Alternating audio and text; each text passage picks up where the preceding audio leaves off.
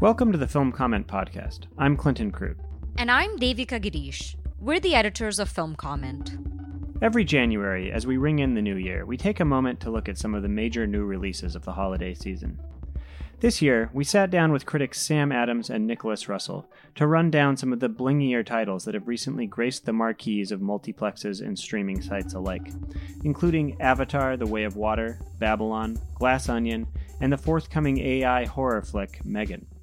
Needless to say, opinions ran as hot as the blood of a vengeful space whale.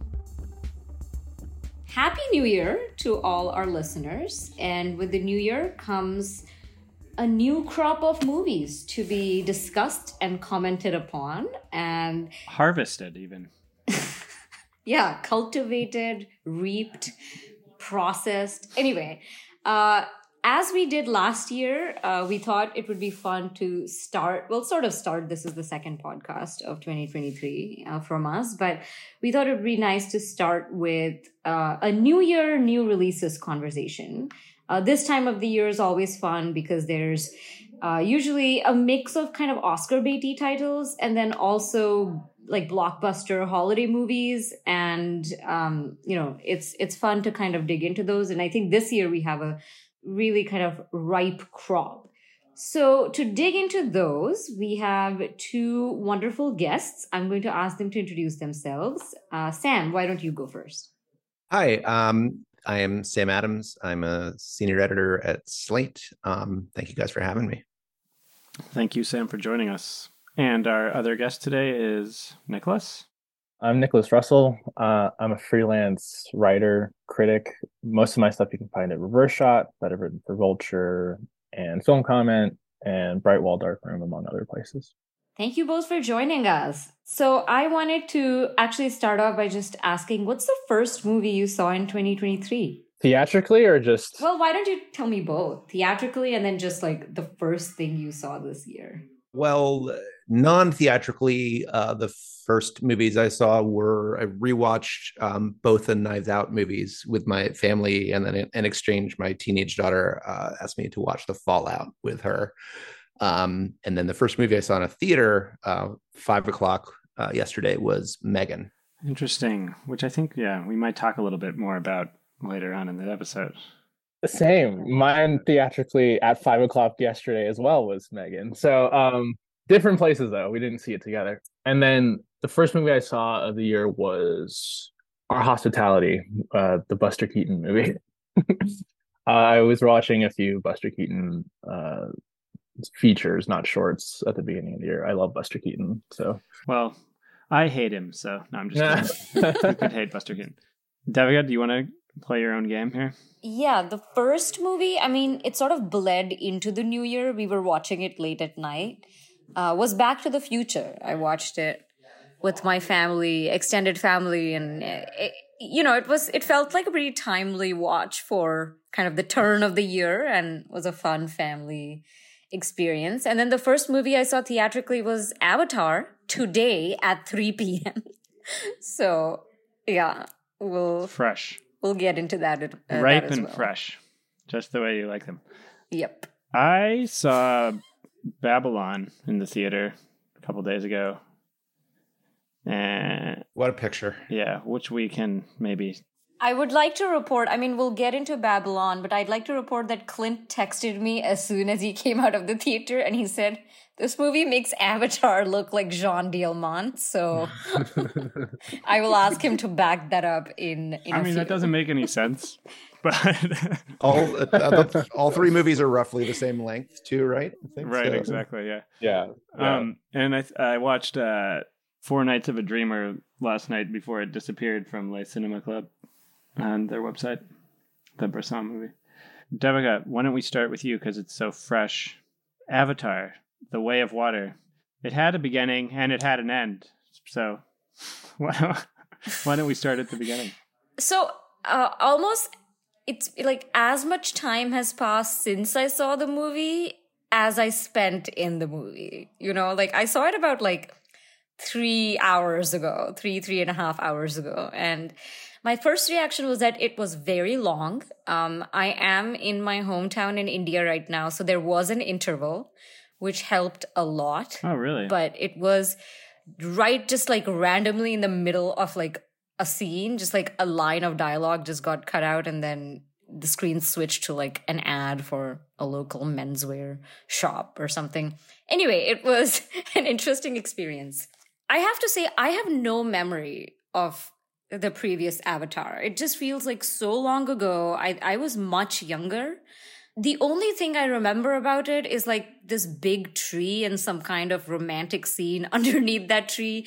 And I didn't really have the time or bandwidth to rewatch it. So I was a little worried about going into the sequel without having that prior background. But it really felt like a completely new movie. And even though so much of the movie kind of carries on from, the previous one, in this, Jake Sully is now fully Na'vi. He and Neytiri have a family. And, there's this prologue where he's narrating his wonderful, happy life with his family of, I think he has like 4 or 5 kids, and one is adopted and 4 are biological, 3 are biological, and one is sort of a Mowgli character that hangs around with them.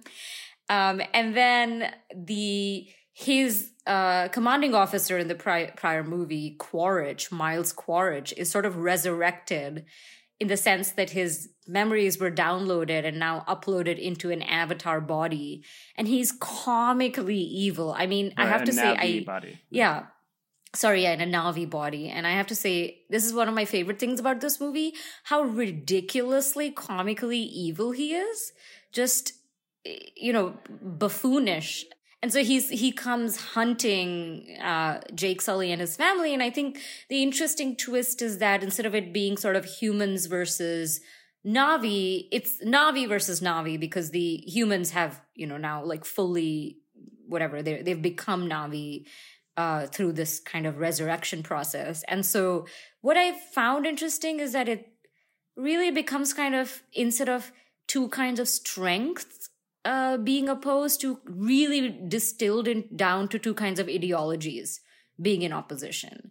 And I should just add that, a lot of the movie takes place in the ocean, because Jake Sully and his family go to take refuge with a village of sea people, I think known as the Metakina, I hope I'm saying that correctly. Or is that Metakina or Meatkina? It's Metkaina. I barely remembered that his name was Jake Sully. Yeah, I feel a little bad knowing that, but I've written about it a few Metkaina. times. And so that also, I was kind of dreading the same old, but that also provides a nice refresh, and sort of the action all being about forests and, being in communion with trees. Now it's the ocean and whales and, reefs and glow-in-the-dark creatures and stuff like that. I think the thrills are kind of predictable, but as someone who loves watching the ocean on screen and who passes... when I can't sleep, I watch like big whale videos. I find that very thrilling and entertaining. So this definitely gave me a lot of very basic pleasures. Sam, you've written so much about it. Go ahead. I mean, one thing I love about this movie is how nakedly it's this, 3+ hour, 350, 400 million, 8 billion, whatever it costs. Spectacle that it really just so nakedly proceeds from James Cameron being like a huge oceanography nerd. Right. Like he's so clearly, the first hour of the movie is like quite slow in a lot of ways. There's a lot of kind of reintroducing us to characters and setting up relationships. But the extent to which he just so clearly wants to get us into this underwater world, it's so obvious, but he takes also like so much tangible pleasure in sort of going into it. The whole movie is shot in this 3D high frame rate process, which you don't have to see it in, but that is the director's vision, which sort of looks like a high-end video game. I generally hate the look of that thing. It's like the process that the Hobbit movies were in, if you unfortunately remember those. But it really does pay off once the cameras sort of go underneath the water. And in a way, it's just almost like a sacrifice the movie makes to get to that part. I think a lot of it just comes from spending too much time in the world of VFX and being overly concerned with stuff like motion blur, which is not something that I've ever considered actually being bothered by. But it is just so much about like getting wet, basically, and having giant space whales that are sort of quasi telepathic and eventually have their thoughts subtitled on screen. So it's super goofy in a lot of ways, but there's something I think really kind of wonderfully like uncool about it. This is like the least hip blockbuster, the least sort of like knowing, savvy, meta one of these things in eons. And I kind of love the goofy sincerity of it, among other things. Yeah, the dialogue is just cringe worthy line to line, but it kind of works. I mean, I think that like, and the narrative itself too, like the family aspect, the quest, the military human descending down to the planet, like all of it seems sort of a hodgepodge of different James Cameron movies that come past, you know, like all in service of this psychedelic experience, really, rather than like any kind of coherent story or anything that's more complex than really, I think, than kind of this basic pleasure that Devika is talking about. I do think, you know, there's a message of being at one with nature. There's kind of ecological consciousness idea going on, but I think really that like all of this only, that's only valuable in as much as it serves this kind of totally strange visual experience of sitting through this film. And the one thing that I did find comical throughout was the Jake Sully's voiceover, which reminded me of Henry Hill in Goodfellas. Like every time his voice came on, I was chuckling because he would say things like, "On Pandora." He also has kind of a Queen's accent, which I thought was funny. You know, "On Pandora, you got to know your way around the forest," like that kind of thing. I mean, I'll say the same thing that I said about the first one, which is that I think the Avatar movies are great theater experiences. I think I saw the first one twice in theaters.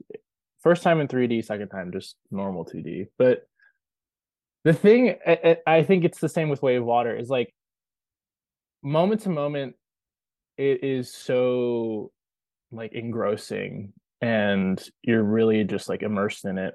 But for me, as soon as the movie ended and I started thinking about it more, I was like, actually, like, Clinton, what you're saying is true. It's like the movie is about basic pleasures of filmmaking and cinema going, which Adam Naiman said this in the Film Comment newsletter, which is so true. Right. Of course, that's not nothing. Like to do that stuff very well and to do it on such a scale and with the resources at hand, and to not have it feel like this incredibly like misguided endeavor is like huge. And I think that comes from James Cameron being like one of like the preeminent action directors. Like, right. The whole last 45 minutes is just like you hold your breath the whole time, you know. Yeah, and it's like and to me, I felt like that was what I was really sort of holding my breath for, was that part of the movie. Like not necessarily knowing that part was coming, but like that kind of sequence in the movie. Because I think as beautiful as the ocean parts are, to me, like some of the things that are virtues of the movie in terms of what people are praising about it, to me just seem like reiterated marketing aspects. Like this whole thing about like Kate Winslet, who's in the movie, she plays one of the sea people, you know, holding her breath for 7 minutes. And like that's not stuff you get from watching the movie at all. Like I didn't assume that anyone was holding their breath. So this is exactly what I'm saying. I didn't know she was even in the movie. Well, so, okay, yeah, this is the other thing too. So like, okay, so Cliff Curtis plays the like tribe leader of the sea people, and then Kate Winslet plays his wife, who's pregnant in the film. And there was this whole thing going around. I mean, like this movie's been being made for like 5 years, so like they've had like all these different talking points. But one of them was that like for our scene, one of the VFX sort of breakthroughs that they had was that they could do motion capture underwater, which is like very difficult to do. It was like basically impossible to do before this movie. And part of that was that because they were going to actually be diving, the actors, they were going to do long takes underwater. And at one point, Kate Winslet held her breath underwater for like 7 minutes, which is like the record for an actor on screen or something like that. Previously, it was Tom Cruise for Mission Impossible: Rogue Nation, and like it's a good comparison though, because the thing about the Kate Winslet holding her breath thing, which might seem like a really like beside the point kind of thing, but it's like it's something that really irks me about film marketing, is that in the movie it literally doesn't matter. Like watching the film, it's like after it ended, I was like, at what point was that necessary for her to do that? One, because she's a Navi, so she's like completely computer generated. But two, there's maybe one scene where she's underwater, but it's not just about her being underwater. Right. It's like a whole group of people. And that scene cuts away multiple times. Exactly. Yeah. And it's like when Tom Cruise says that, it's like, that one, you're going to see him do it and you're going to like notice the effort being involved, which like, whatever, that's its own marketing thing. But it's just like, to me, some of the aspects of Avatar that really bother me are like, I'm a sucker for awe and wonder, and I think that's like definitely what the first movie is about, and a lot of the ocean sequences in Wave Water are definitely about that. But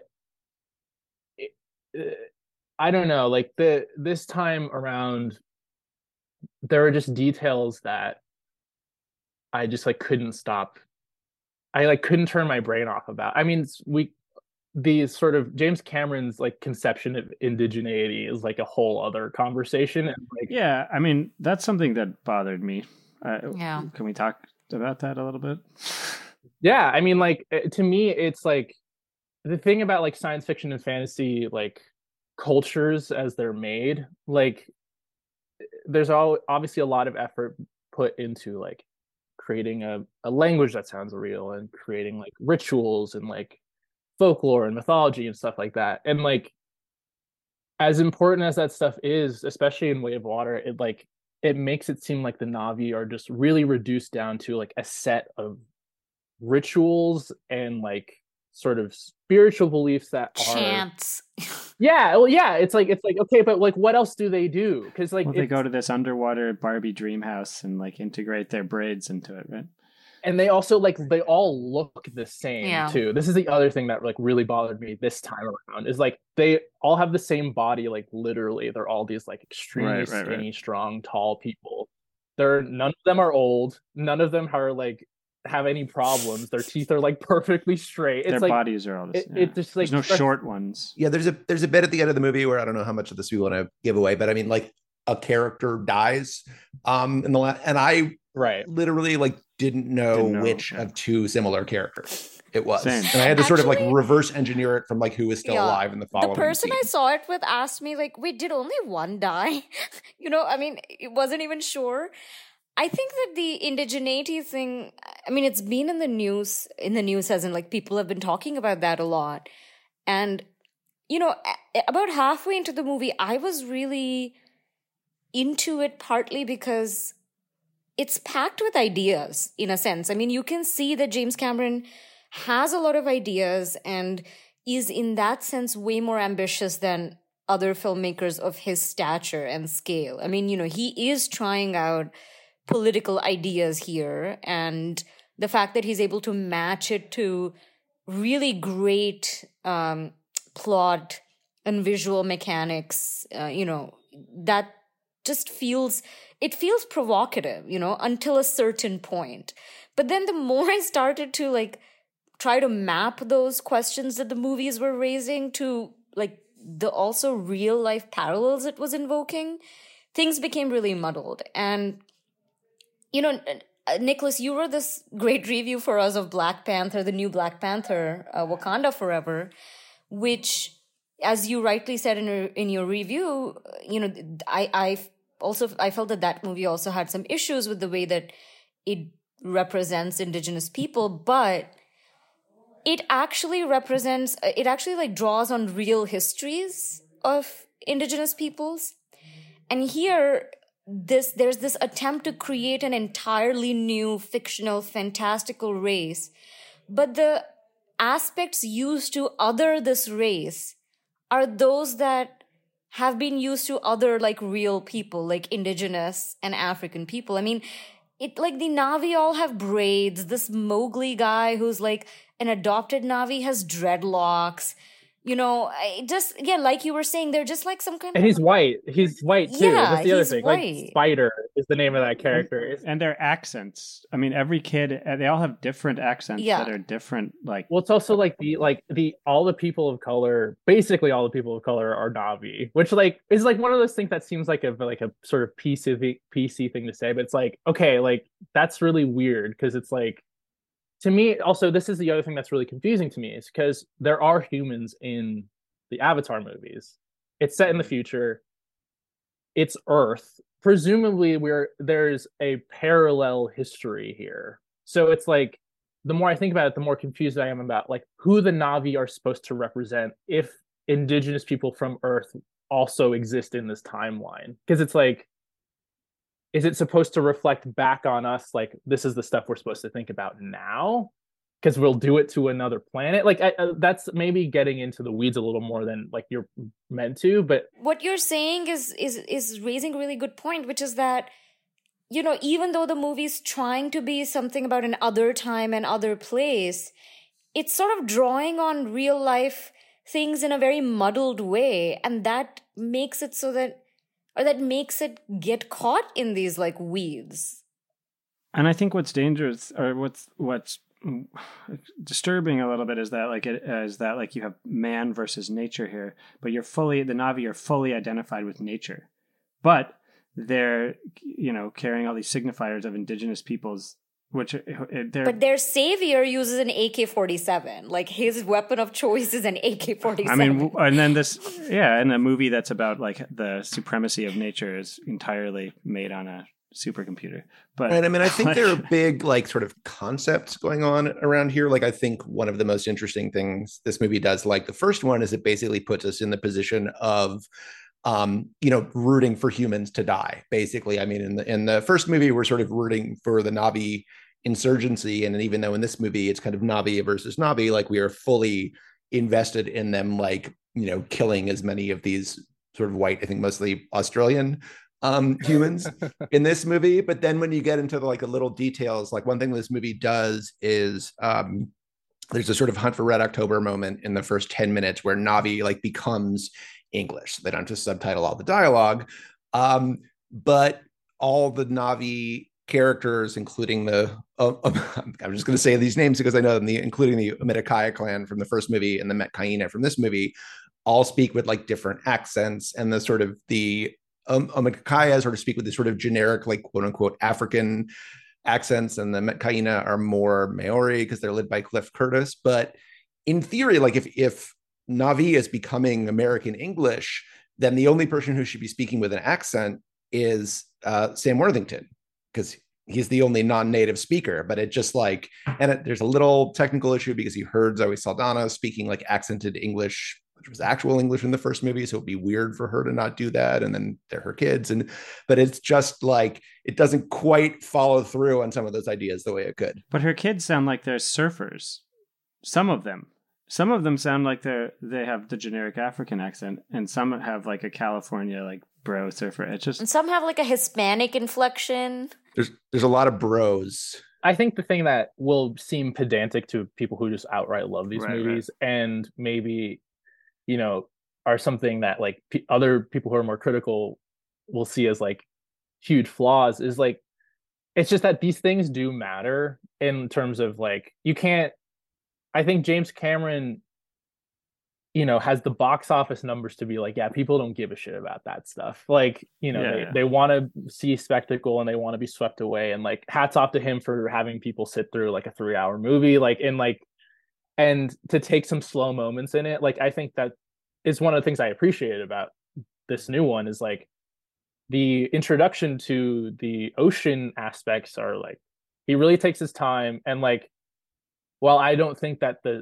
the production design of the ocean creatures is as deserving of the time spent, like, it's still cool, and like I appreciated the like change in pace. But Nat Geo exists. And if I want to see a realistic looking whale in the ocean, I can just watch Nat Geo. Yeah.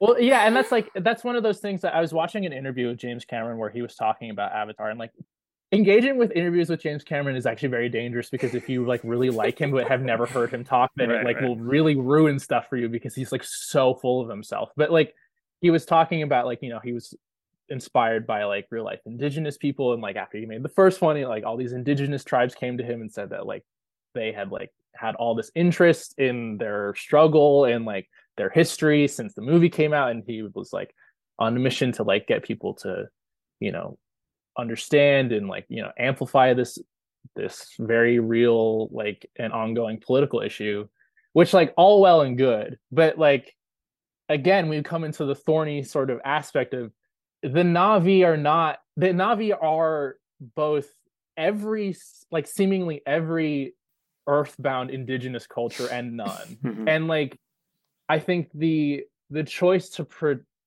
portray them as essentially perfect is also a very problematic, I hate using that word, but it brings up all these different issues, because it's like, yeah, it's like they're presented as noble. Yeah, and it's like it's just like this sense that like they can do no wrong, and that like they've never done anything wrong, like which like again like that, even that like is putting it into sort of binary. But it's just like the flaws in these characters are not character flaws necessarily, like, and there's also not even like physical flaws. I mean, they're really like creatures in a fable. Yeah, exactly. They represent goodness and badness, and their politics seem so basic and primal, which, that I do think is, again, kind of an othering trope. This idea that if you're, connected to nature and you have these ancestral and, tribal backgrounds, that means your politics are really basic too. And yeah, I mean, it does make it, like I was saying, I enjoyed the fact that Quaritch was so buffoonishly evil, but the very existence of Jake Sully and people like other humans who stay behind on Pandora indicates an existence of a kind of ideological diversity among the humans that we don't see among the Na'vi at all. I mean, this movie does that to a very small extent by presenting two different clans that have two different ways of life.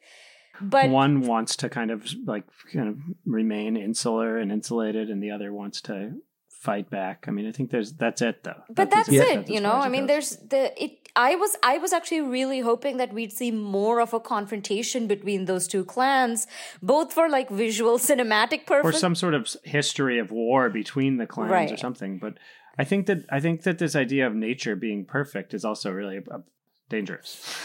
Apparently there are, I believe the phrase is evil fire Na'vi coming in the third movie. So maybe we can come back in 2024 and discuss that. But, 2024? You're ambitious, Sam. Is that when it's supposed to come out? That's what they said. We'll see you guys in 2032. The Avatar movies present, and will continue to present a lot of conversation, just because I feel like it's like, to me, The Way of Water, the most effective parts were the environmental parts, specifically with the Payakan, which is like this whale, this outcast whale that's part of I think Tolkien is what they're called. I like cried at that part. I was like, yeah, this is great. And like, although it is funny when when Jake Sully's son asks him like, "What's wrong?" and the Tolkien says, "It's too painful. It's too hard. It's too painful." Yeah. That's when the subtitles kick in, and you're like, "That's when I was like, on. Whoa!" Yeah. That's the other thing too. I was like, they can not that they can talk, because I know like whales are very smart, but it just starts happening. Right. The whale just starts talking, and that they're just like their actual sentences. It's not like Lassie, like, "Oh, something wrong, boy." It's like, no, this is an actual conversation with sentences being exchanged. And they have the psychology of like 15-year-old boys. That's like the first thing he says. I mean, that part is great, and a very inexplicable political, again, kind of ethos of no violence, even in self-defense. Yeah, the non-violence thing. Like ultimately, like, I think James Cameron is on the side of Piacon, which is like, violence is necessary sometimes, which, like, cool. But it's just like, well, this brings up the question: is he pro-alien and aliens, or is he on the side of the Marines and aliens? Well, that's the thing. Is that I think he has I think his thinking has definitely evolved since Aliens. Like, and I think that there's a lot of self-critique in the Avatar movies, especially when it comes to like the military and like the gung-ho kind of stuff. But they still loves that stuff.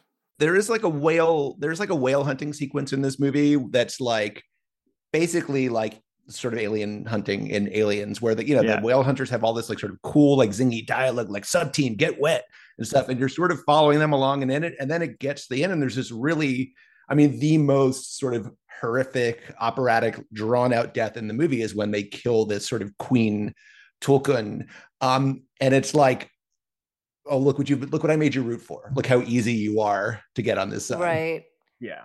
And I think like those are the most effective moments in the movie to me, because it's like it is not even allegorical anymore. It's sort of like, okay, yeah, like this is real, which like I think like the allegory is not a bad thing. It's just that in a movie that is trying to go for very direct, sort of simple like storytelling, the details itself are very contradictory. And like, I think when it comes to the Na'vi specifically and like the culture, but like his introduction of this like ocean life thing is potentially more interesting, just because it's like, okay, like there are other forms of intelligence on this planet that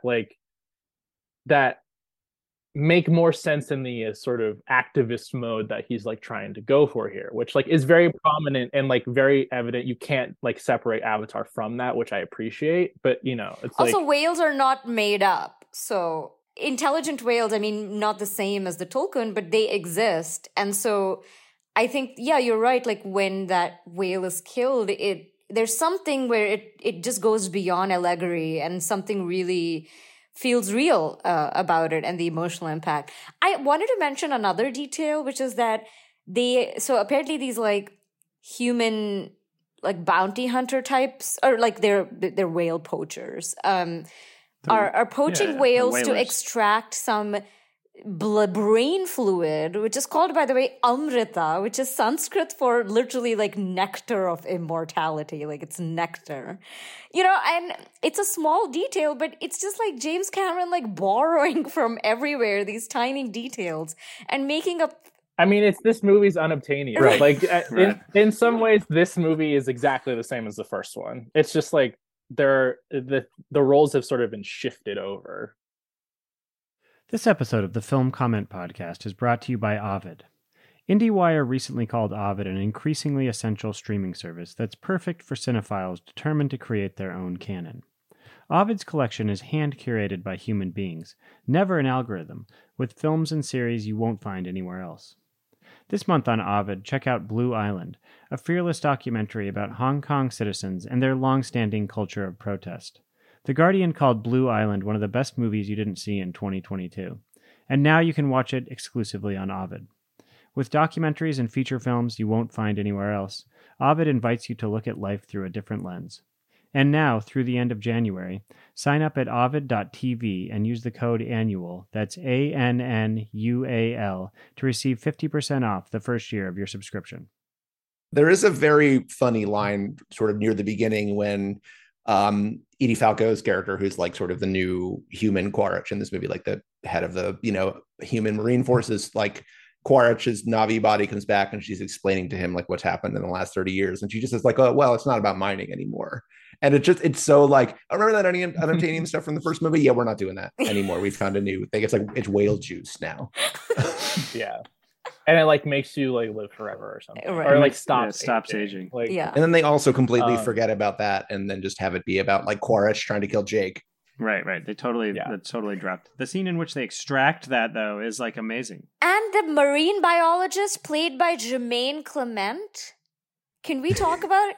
Jermaine, whose accent slips a lot in that movie. Yeah. He is not used let him well, be I from would New say. Zealand. No. Yeah. What is he doing He's in this not- movie? Is he going to like emerge in the next one as an important character? Because No, he gets he gets killed. oh, that's right, he No, No, does. it's the other guy who gets killed. It's the bad guy who gets to keep his Australian accent. The other guy gets his arm like. I thought he gets his. Gets I thought it was cut off. Jermaine Clement who got his own. This I is- was this is- totally. No. But why is I he in was this just movie like- for 5 minutes as like a morally ambivalent marine biologist who seems to be cackling at his own impending why is death he at the in this hands movie? of a whale? Well, this is the other thing that I think is interesting, and like maybe this could be the last thing, but like I think what is interesting about these movies is like they are a lot like the Lord of the Rings movies in terms of like one, they are being made in New Zealand, but two, like they are like this like massive. So they have to hire local actors.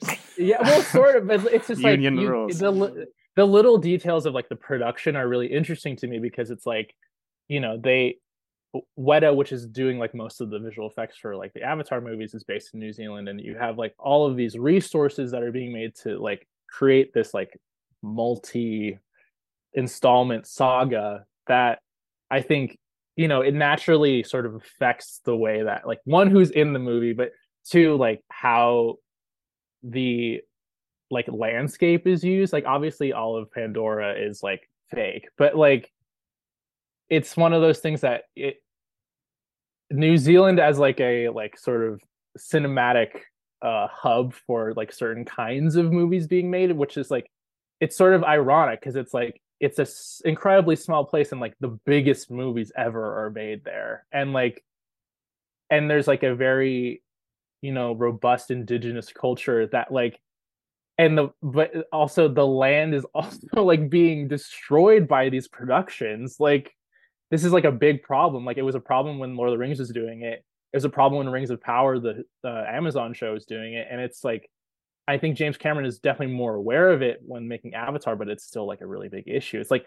it's just one of those things that like, there are levels of irony, like when you start looking at like how these movies are made and like what they're saying, that like, I mean, the movie itself, like it's contradictory on its face. Like it is. I don't know. It's purely like a digital creation that says that like we need to get that the only true path is to reconnect your braid to the giant nature tree.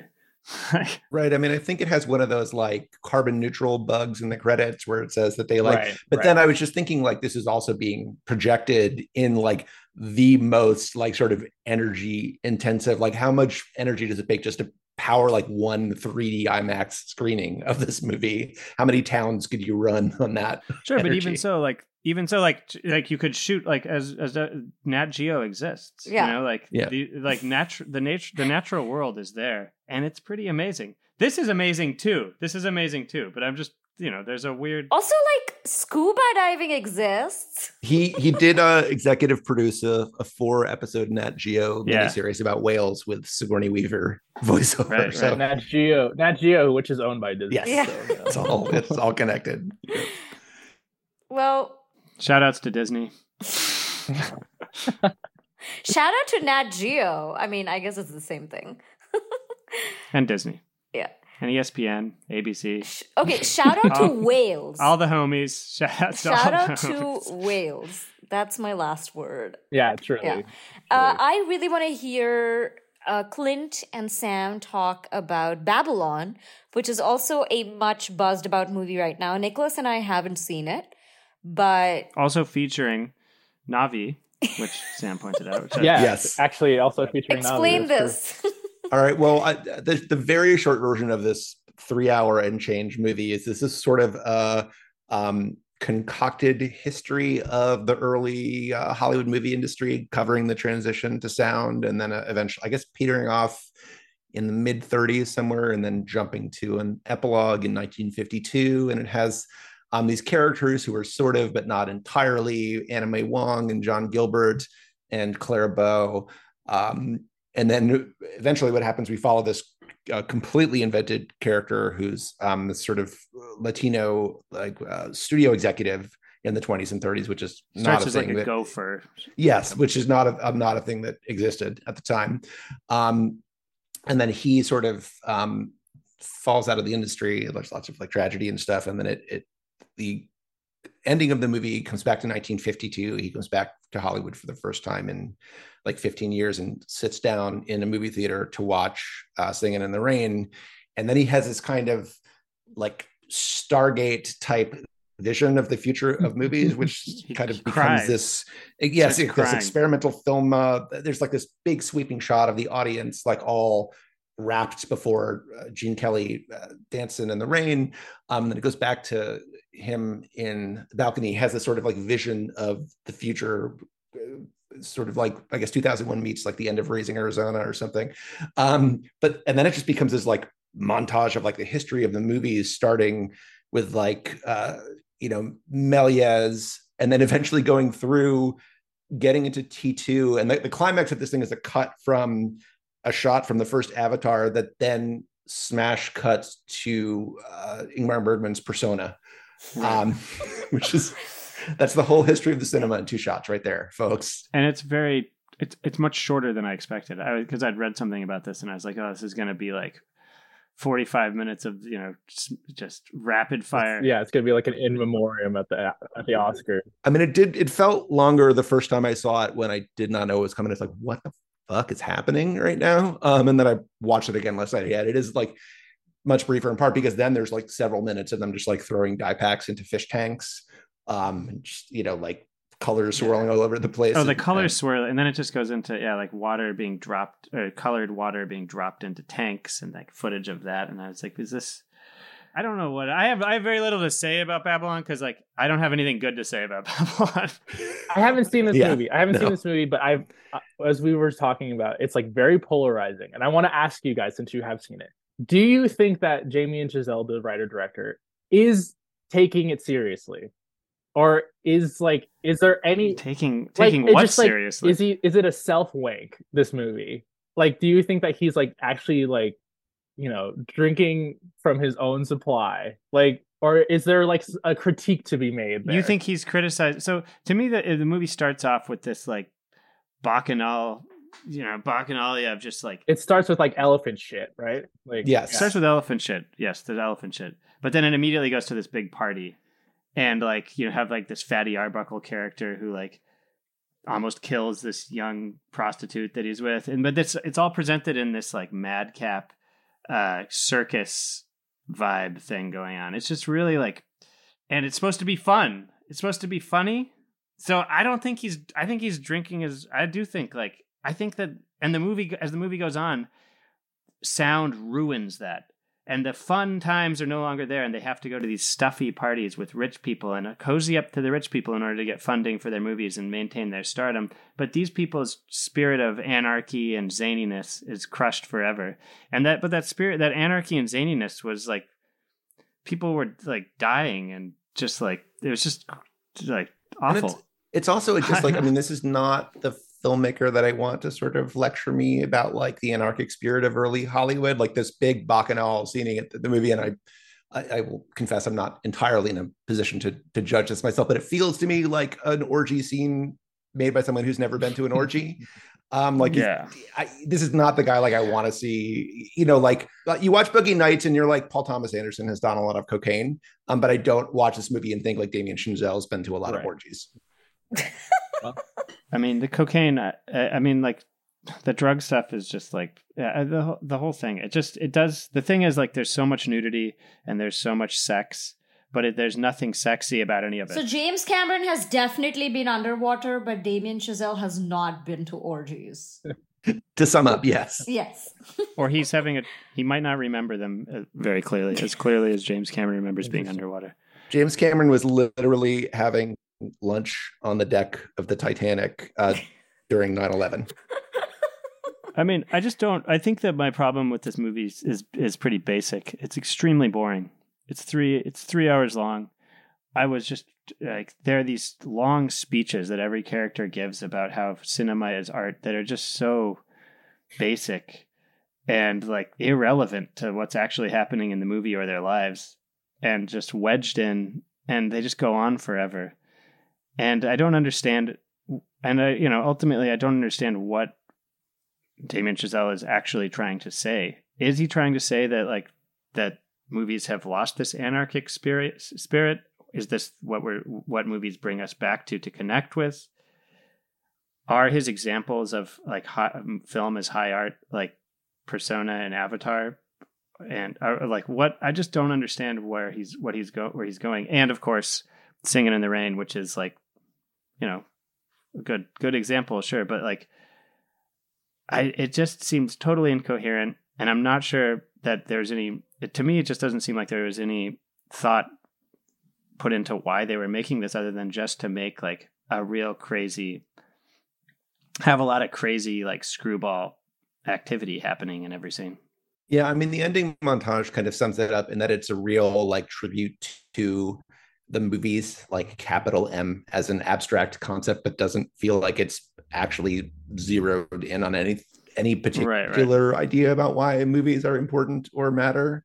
Yeah, and that montage is essentially like what happens at the Oscars like it's not like more complex than an Oscars montage. No, it's just like a Chuck Workman clip package. It's interesting to me to hear about it. The juxtaposition between like the beginning of the movie where it's like, this like crazy bacchanalian orgy, and then it's crazy, but it's not. It's just like there's just a lot of like nipples. That's it. Like that's what's crazy about it. Well, that's the other thing too. It's like I was gonna say, like I figured maybe like the ending montage was gonna be like and Flea. Oh yeah, Flea's in it. I keep forgetting about that. The ending montage was sort of going to be like, okay, like in our like awe and wonder being swept up and by the movies, like also remember that like the stuff that it takes to make these movies is actually like maybe bad. I don't know, but like it seems like any idea of that is like too. I think that's beyond the scope of the movie. Or if that was part of the movie, it's not in the final product.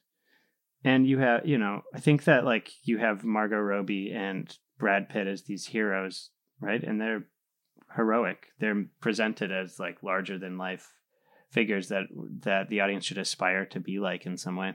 But they're really kind of disgusting. And then they both have these really like tragic ends that are a direct result of their being in the movie. Yeah, I mean, and being discarded. And just on a filmmaking level, like the scene of Brad Pitt's demise, like drove me crazy because that was near the end of the movie, and I was like, just have him walk in the room, a beat, and then a gunshot. Like, that's it. We don't need, like, he walks back across the camera, like, he gets the gun. This is a spoiler alert, but whatever. He gets the gun. He walks across the shot again. He walks into the bathroom.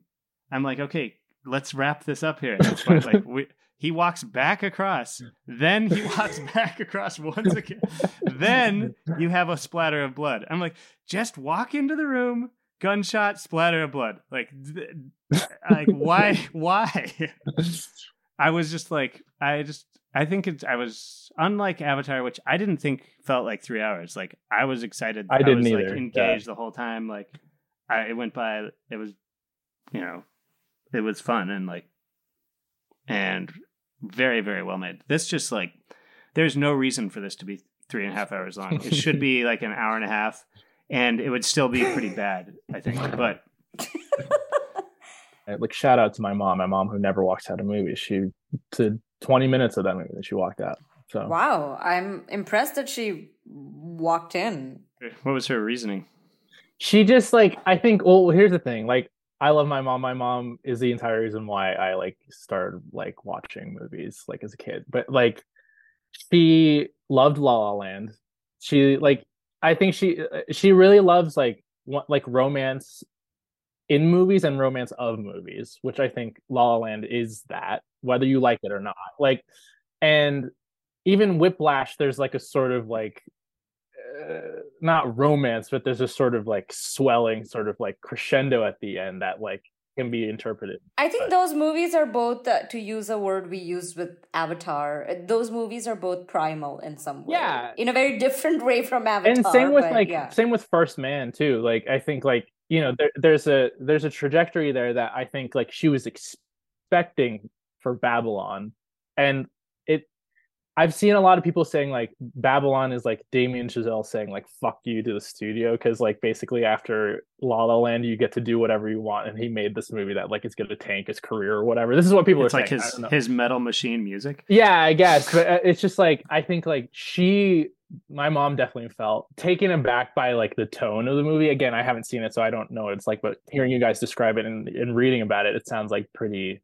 sort of intentionally provocative.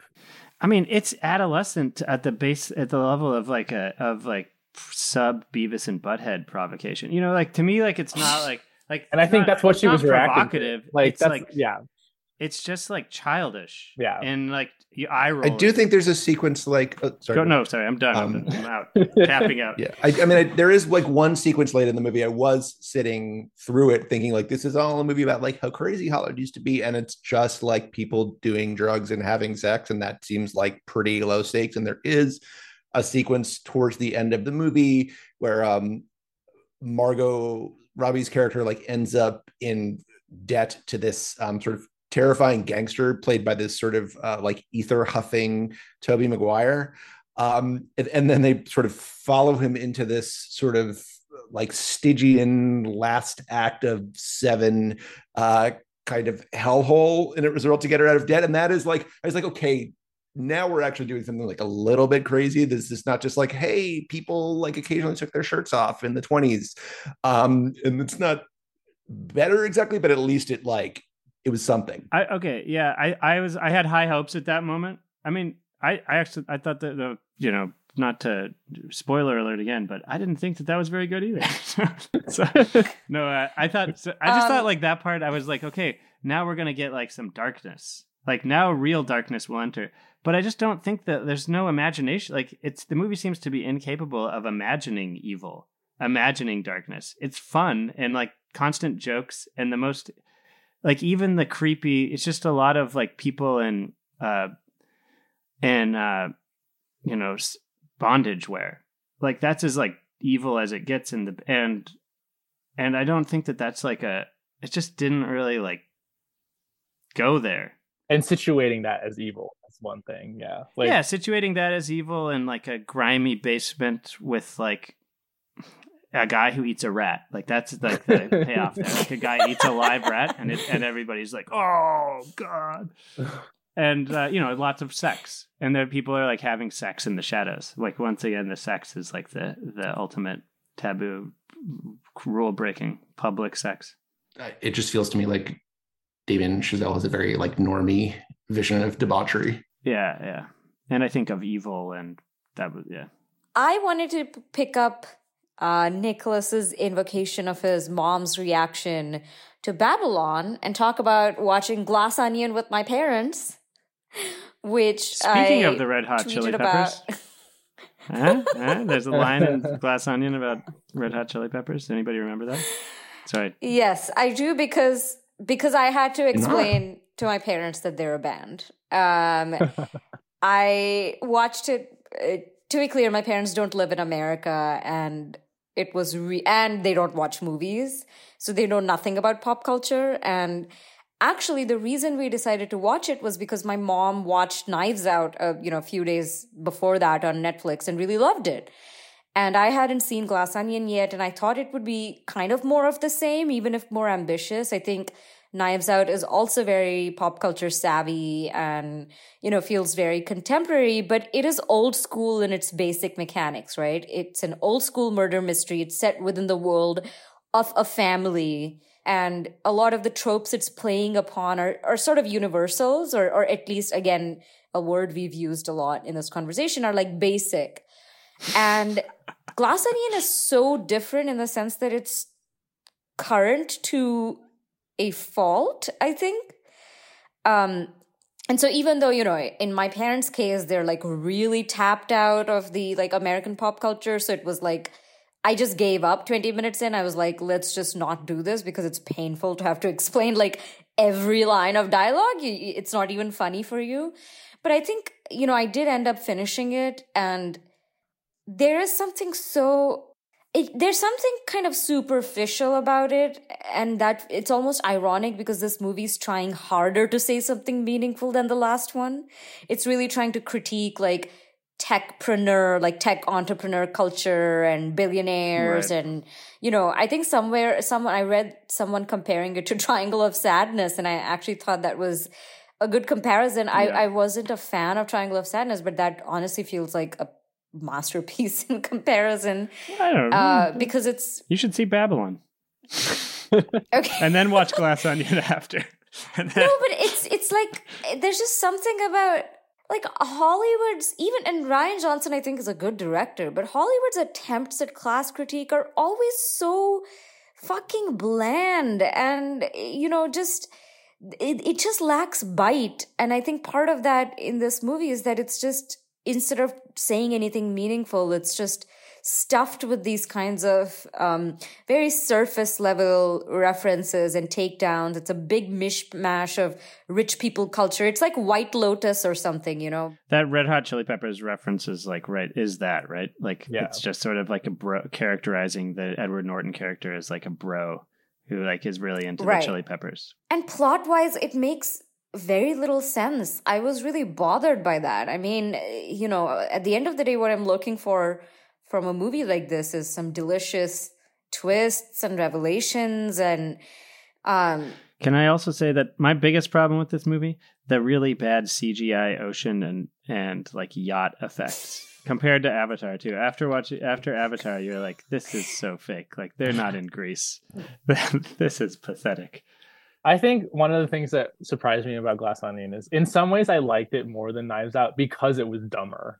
I think like it, the thing that really bothers me about Knives Out is the Trumpian sort of commentary is so like, I watched Knives Out like semi recently. It doesn't age well. It's just like, it's so sanctimonious that like it just like really irks me. It was like a part of that movie, even when I first saw it, that like really it was like, I was like, I don't think we need this. But like with Glass Onion, it's like so,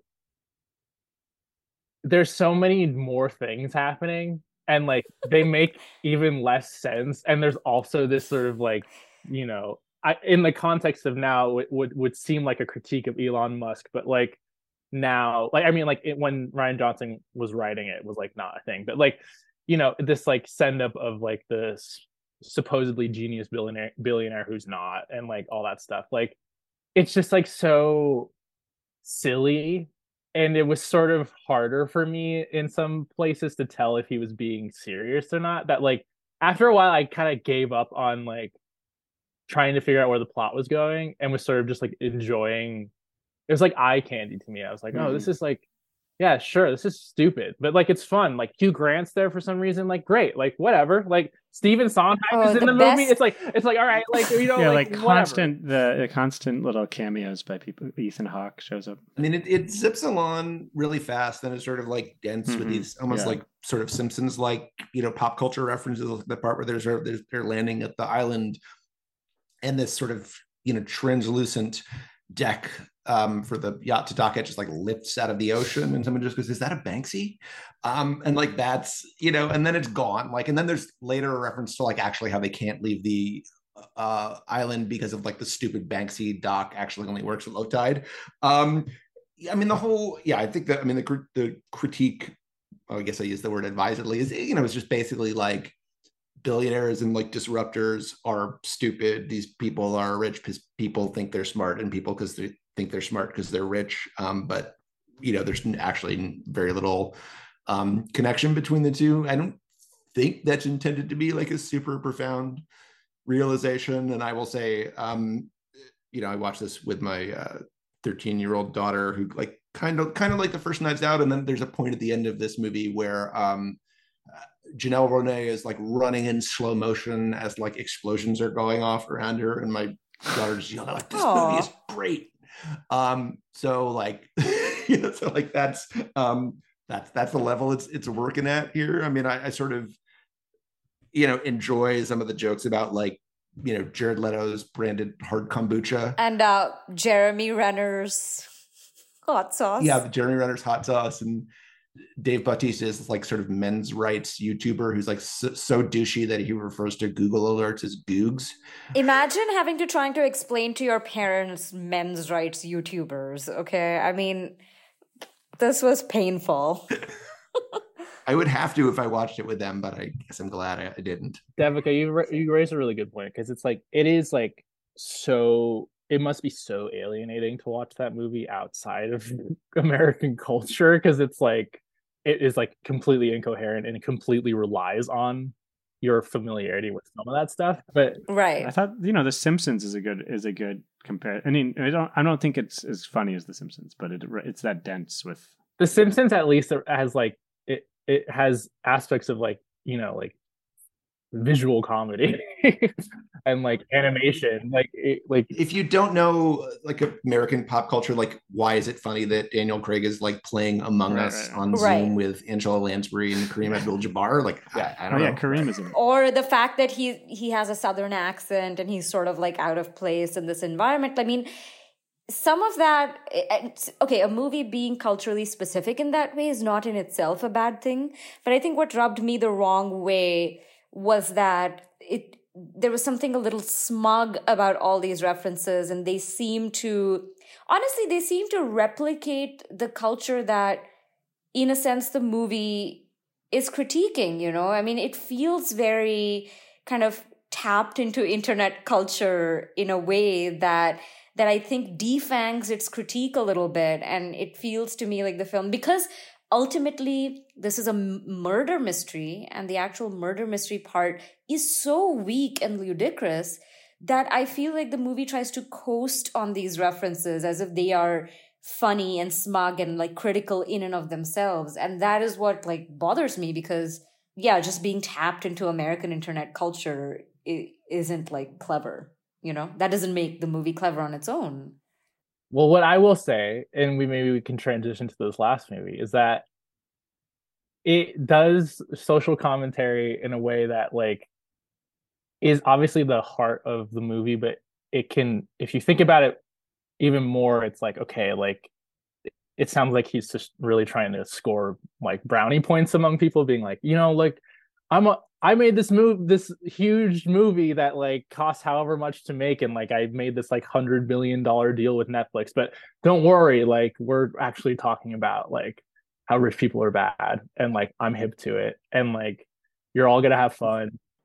And specifically, exactly, like disruptors, like Netflix or I think it falls on its face when it does that. Now, a movie that does it, in my opinion, that comes out today as of the recording, is the movie called Megan, which I thought, like, talk about a movie that is steeped in internet culture. This is like a horror movie, like produced by Blumhouse and James Wan of like The Conjuring, Insidious, and Saw and stuff like that. That was memed into oblivion before it came out, because it's about like a robotic doll that looks like you sort of have to be able to see her to really understand. Yeah, if you've been like anywhere where there's a billboard or a subway advertisement anytime recently, she's got like a sort of Alita Battle Angel sort of thing going on. She's like got very big eyes, like an American like Girl really doll weird, size, plastic face. Isn't she kind of? Like... exactly. She's like 4 feet tall. Anyway, this movie that like, so this is a real movie. This is a real movie. Like, but this is the thing, right? It's like the trailer comes out. She's like, the doll is like dancing and also killing people, and it's like you're like, okay, like this is ridiculous. And then like earlier this week, some people that I know had like seen advanced screenings of it and were talking about. They're like, actually, it's a good movie, and I'm like, okay, all right. Maybe we're just like starved a little bit. It's early in the year. Like, let's see. So I see it last night with my girlfriend. We were forced to watch Babylon. Yeah, it was just like, and then I'm like, actually, you know what? This movie is aware of exactly what it is, and the tone is not self-serious whatsoever. And there is like a pretty good like social critique in terms of like specifically like technology and like kids' attachment to it as they grow up. But it's also like, it's like sending up so many tropes, but like in a way where it's not like a winking sort of like, well, that happens. Like, it's like, oh no, like there are like actual jokes in the movie that I thought were really funny and are more satirically like savvy than say like Barbarian from last year, which I like hated. I hated that movie. And I think it was like suffers from, Devika, what you're saying about Glass Onion. Like that movie felt really smug to me because of like a lot of the stuff that it's doing formally. But Megan, which again, like I can't believe I'm saying it about this movie because it's like so crazy. But like it's truly like if you see it with an audience, you're gonna have a great time. And the movie wants you to have a good time. It's like not trying to pull one over on you. And like down to the fact that like you will be able to predict what happens and like you won't be mad about it. It's sort of like, oh, okay, like how is the movie going to do this? I mean, I don't know. At one point, Megan the doll thing starts singing Bulletproof, and it's like so funny. Anyway, whatever. So best of the year for you, best of 2020. Yeah, so far I was like, I'd like this. So great. Sam, I know you actually love Barbarian, right?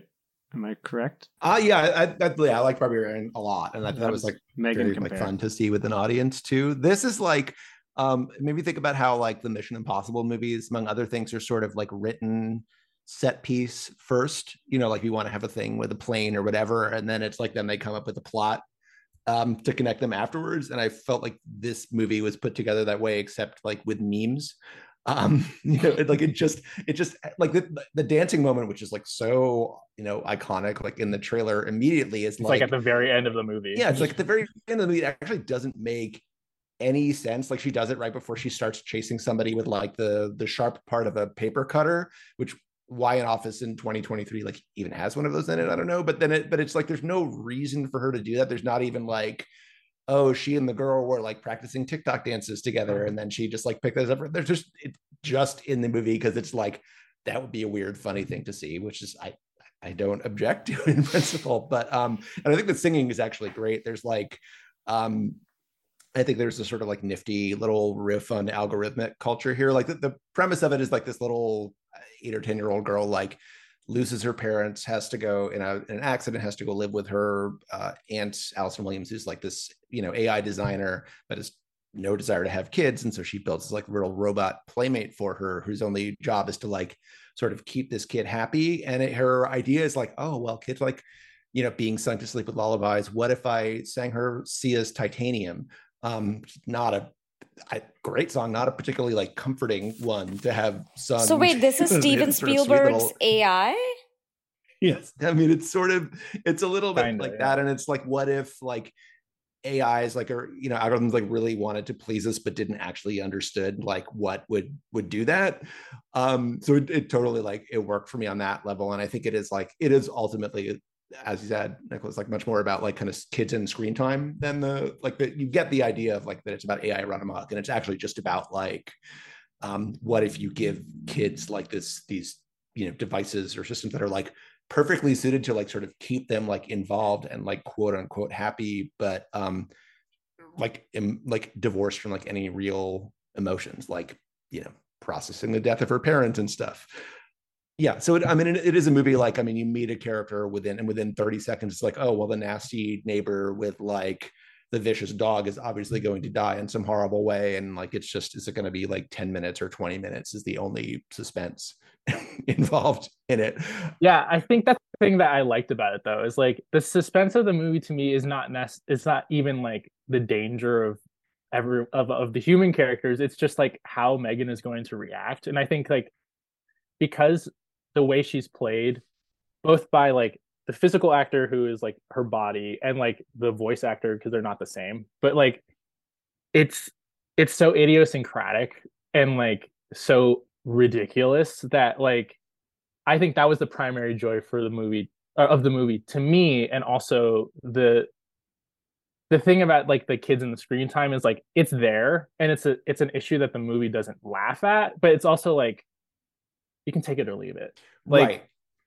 And like that's what I think is what's successful to me about the movie is like there are other pleasures to be had, even beyond like if you don't even know anything about this movie and don't know about all the memes and stuff. I think like even the part where she's dancing, it's like so ridiculous and so random that you're like, I don't know. The audience I was with was laughing like the whole time. Like even when Megan wasn't doing stuff, it was just like there are certain situational jokes that are really funny, and like the way one character dies is so crazy. Like it's just, I think there's like a lot of joy to be had just because it's like the movie knows exactly like what you're expecting, and in some ways does that, but it's just like it knows that that they know that it's doing it, and like is not trying to subvert it. They're not trying to like get out of the way of it. They're, if anything, they're like, okay, like we're gonna do this, but we're gonna lean into it a little bit.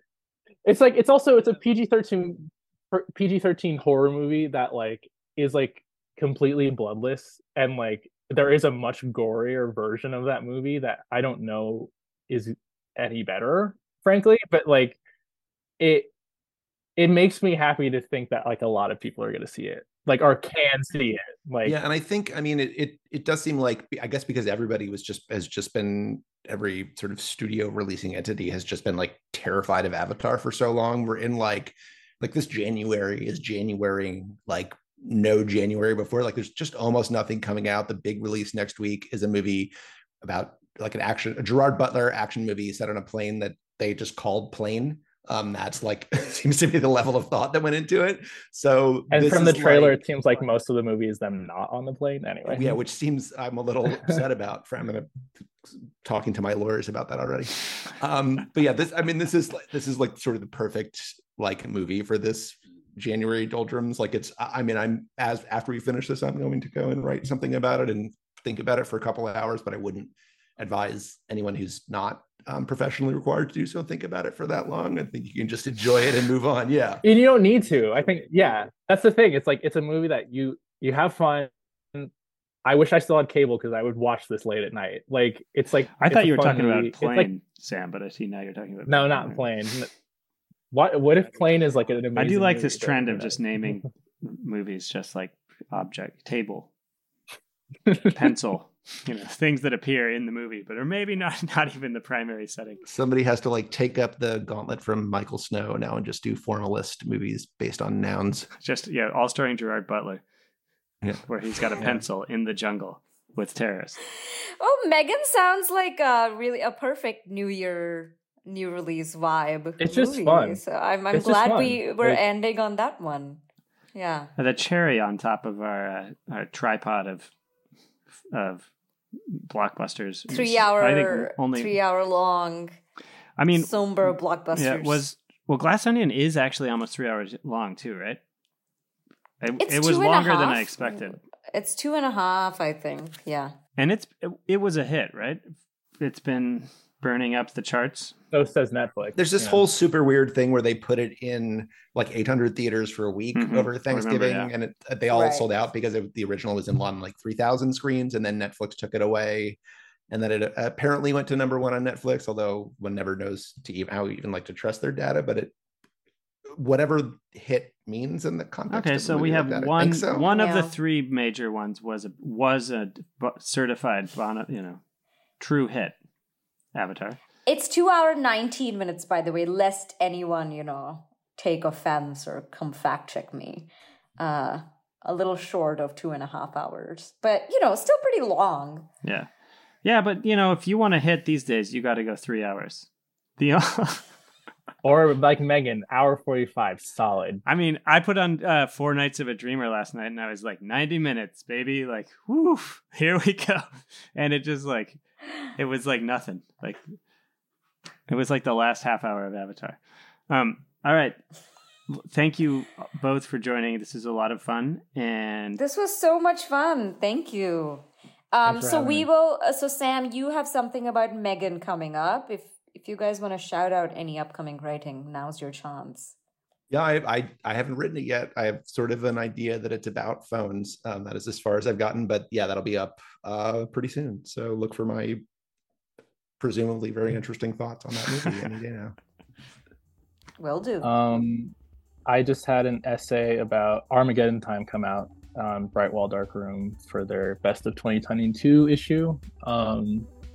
And I would rather recommend that than my thing. Actually, it's a great piece. So Well, we'll make sure to check out both and hope to have you both back on the podcast soon.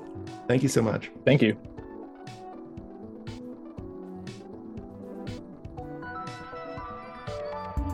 The Film Comment podcast features original music by Greg Einge. Film Comment is a publication of Film at Lincoln Center. Since 1962, Film Comment has been the home of independent film journalism. publishing in-depth interviews, critical analysis, and feature coverage of mainstream, art house, and avant-garde filmmaking from around the world. Visit us online at filmcomment.com.